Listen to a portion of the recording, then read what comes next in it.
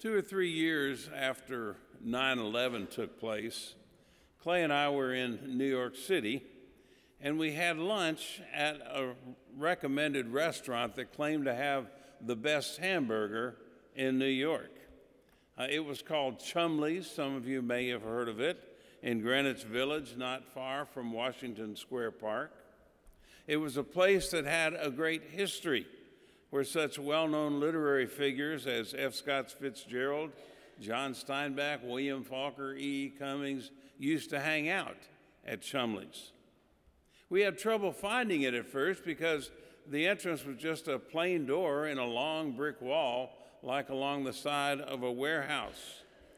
Discovered later that the place was once a speakeasy during certain times in our history. But when we got in, went through that door, the atmosphere was warm and welcoming, a lot of tables, a lot of booths. It was very casual. In fact, there was a big yellow dog just taking up one of the booths, relaxing and having a good time. Now, I haven't tasted all the hamburgers in New York City, but this one was pretty good. And we were enjoying our lunch when all of a sudden, about 1 o'clock, the sound system just tuned up real loud and began blaring out patriotic music and spiritual songs. It was so loud we couldn't even hear each other shouting at one another. And it lasted for about 10 minutes. Needless to say, we were startled. And when we asked the owner of Chumley's what was that all about, he took us into a back room where around the walls there were pictures of 14 New York firemen. And they were all from the neighborhood fire station. And he said all of these guys died trying to save others during 9/11. And every day we will take 10 minutes to remember them with that patriotic and spiritual music.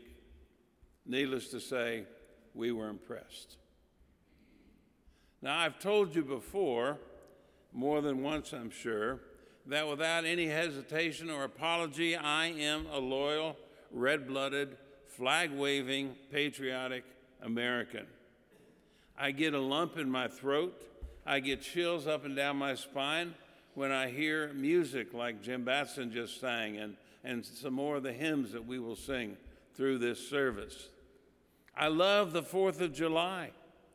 I have enjoyed fireworks ever since I was a little child, even long before I even knew why they shot off fireworks on the 4th of July. No one is a more patriotic American than I am. And the more I experience the rest of the world and what life is like in other countries, whether it's good or bad or whatever, the more I appreciate the freedoms and the privileges that you and I have in this great country. But it's my love of America that would make me critical of things that are not what they ought to be, not what America stands for.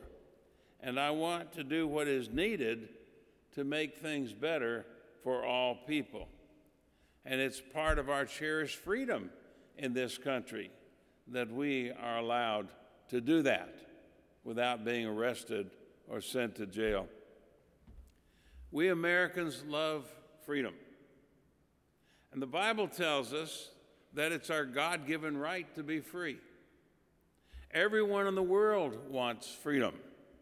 And it's their God-given right as well to be free.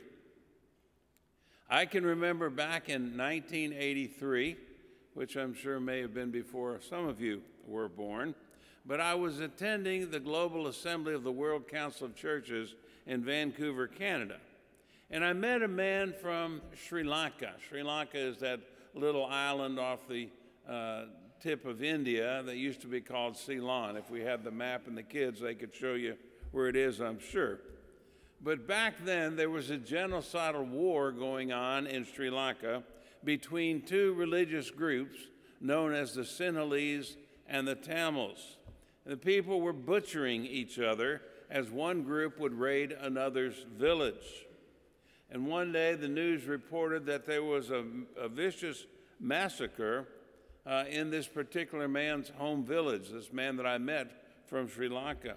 And he told me he hadn't been able to get through with communications. He didn't know if his family had been killed or if they were still alive. And I remember saying to him, wouldn't it be better if Sri Lanka was still under British control and then you wouldn't have to worry about such a massacre? I'll never forget his answer. He said, the privilege of freedom is worth whatever price you have to pay. And I guess we Americans feel that same way. At least in 1776 we did, when we were willing to fight for our freedom from Great Britain, and many Americans died in that war. We go to many places. The United States goes to many places in the world today because we want to help other people enjoy that freedom too, like we enjoy.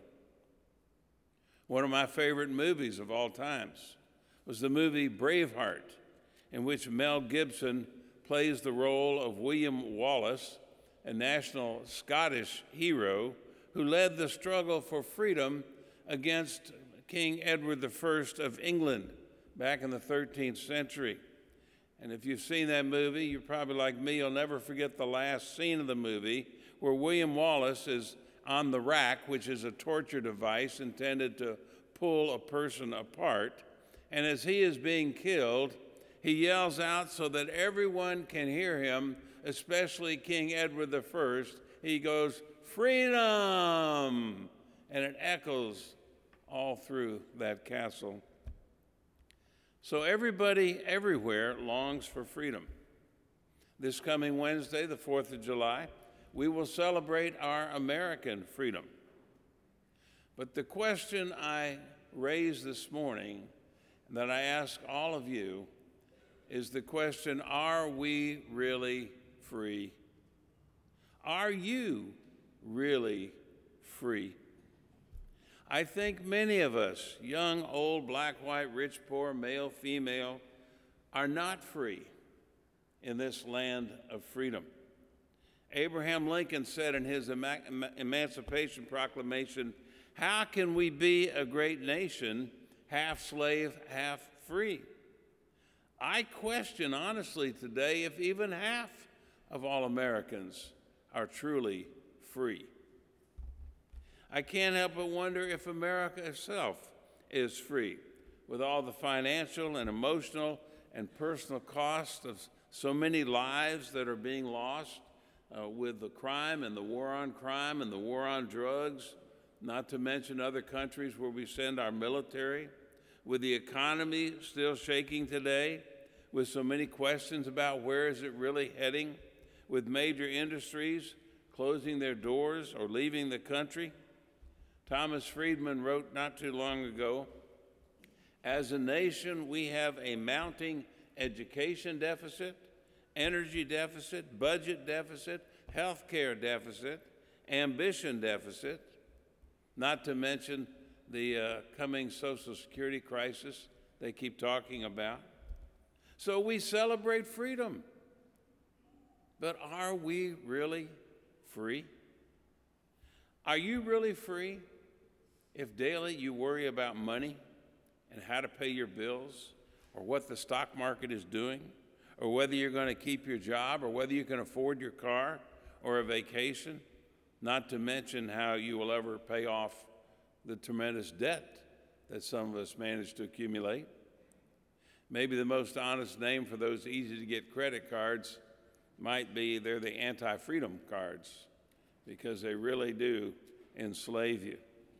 Are you really free if you are enslaved to constant financial worries?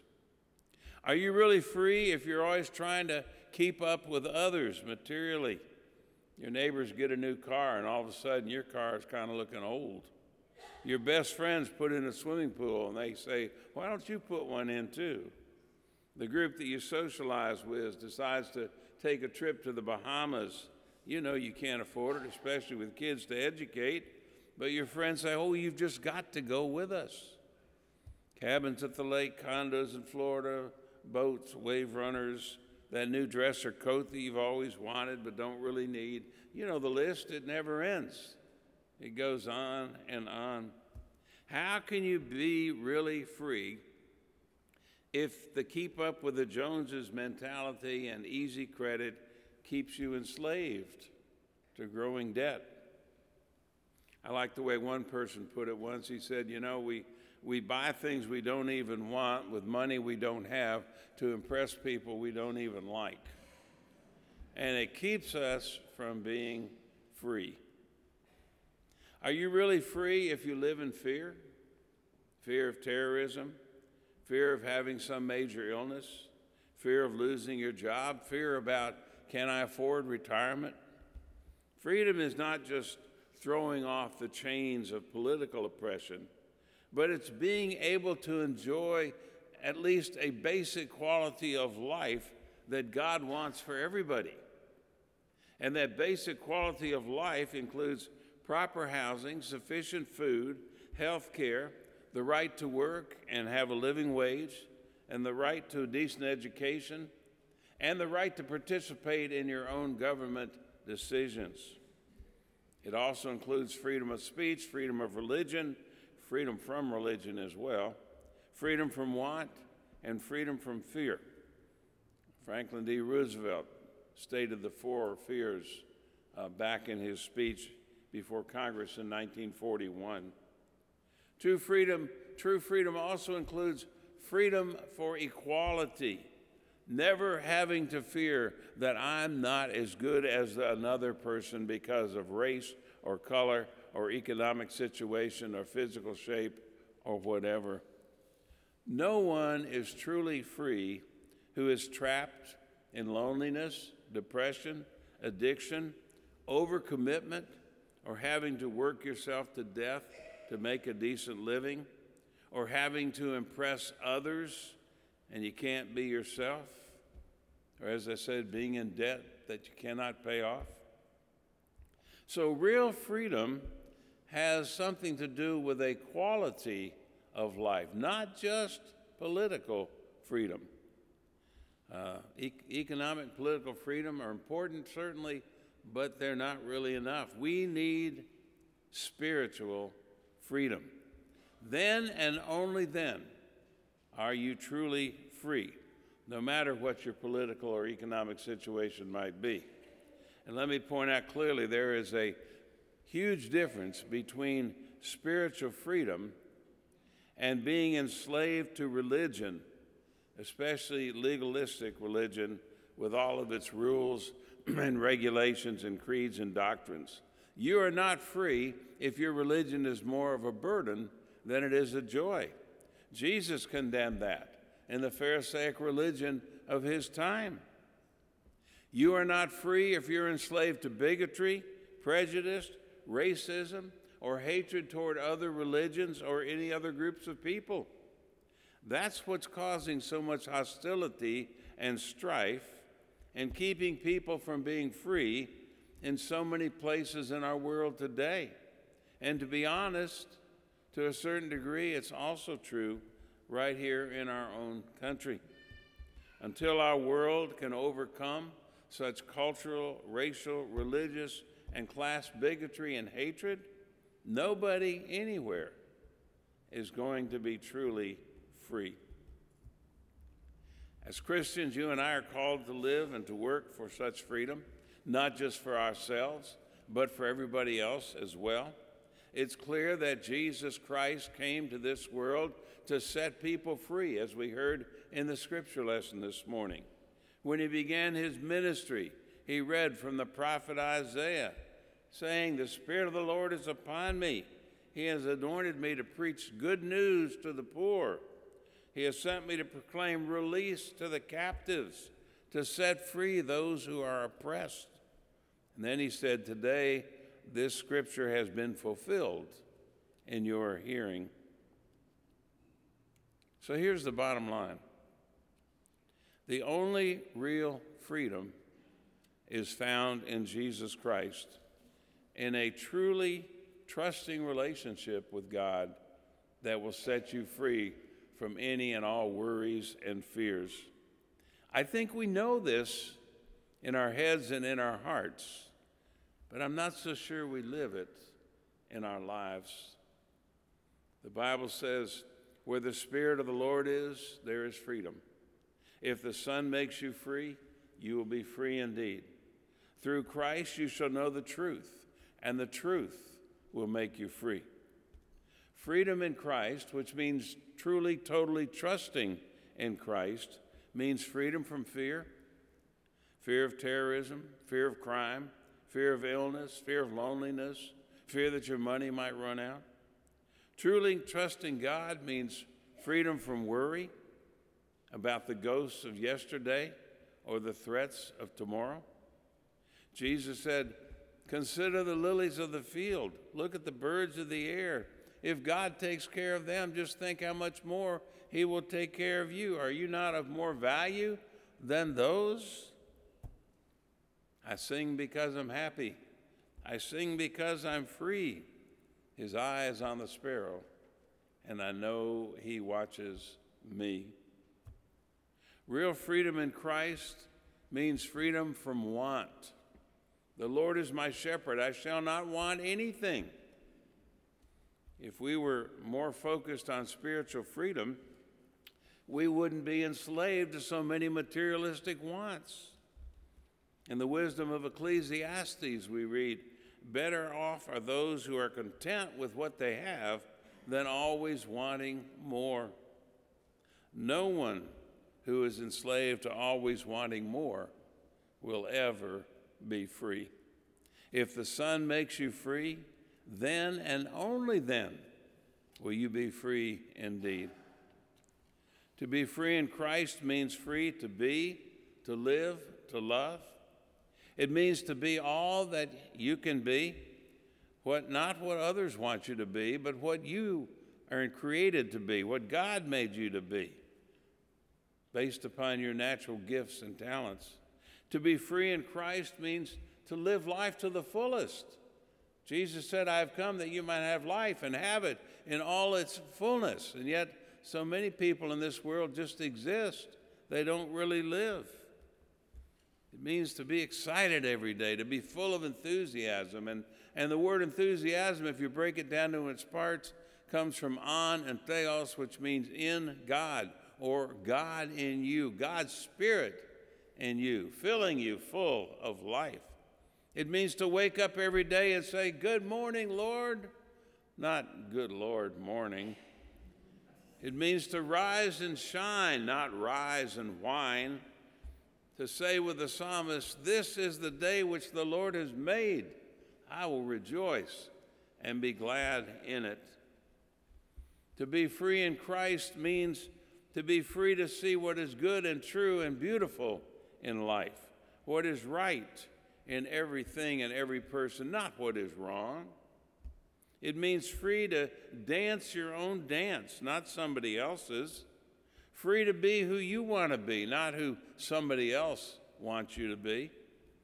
As somebody once said, it means to love as though you've never been hurt, to work as though you don't need the money, and to dance as if nobody is watching.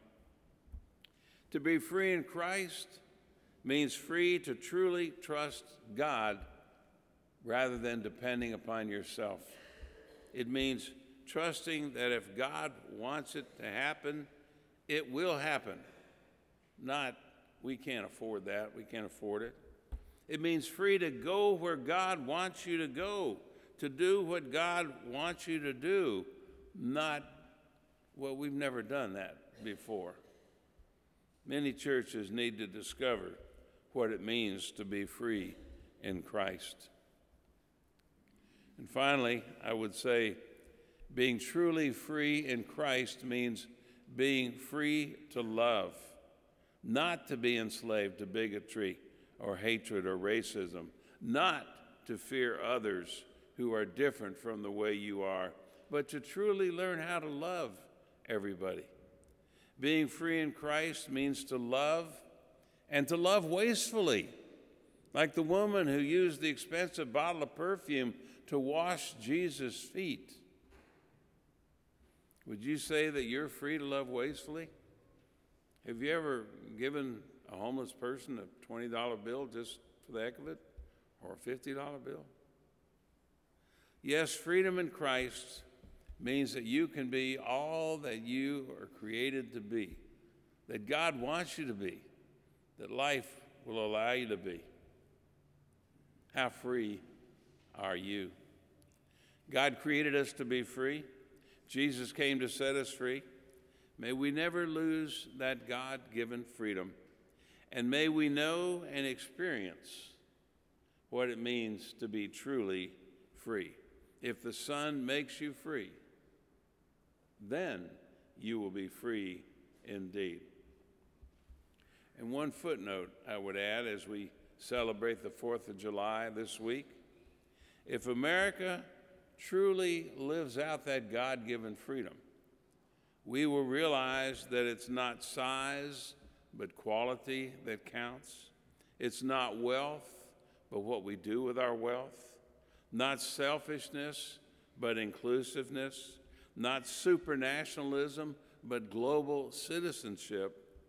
And not the soft life, but a willingness to struggle and sacrifice for what is right, not only for ourselves, but for everybody else as well. That's the kind of freedom that I plan to celebrate next Wednesday, and I hope that you will too.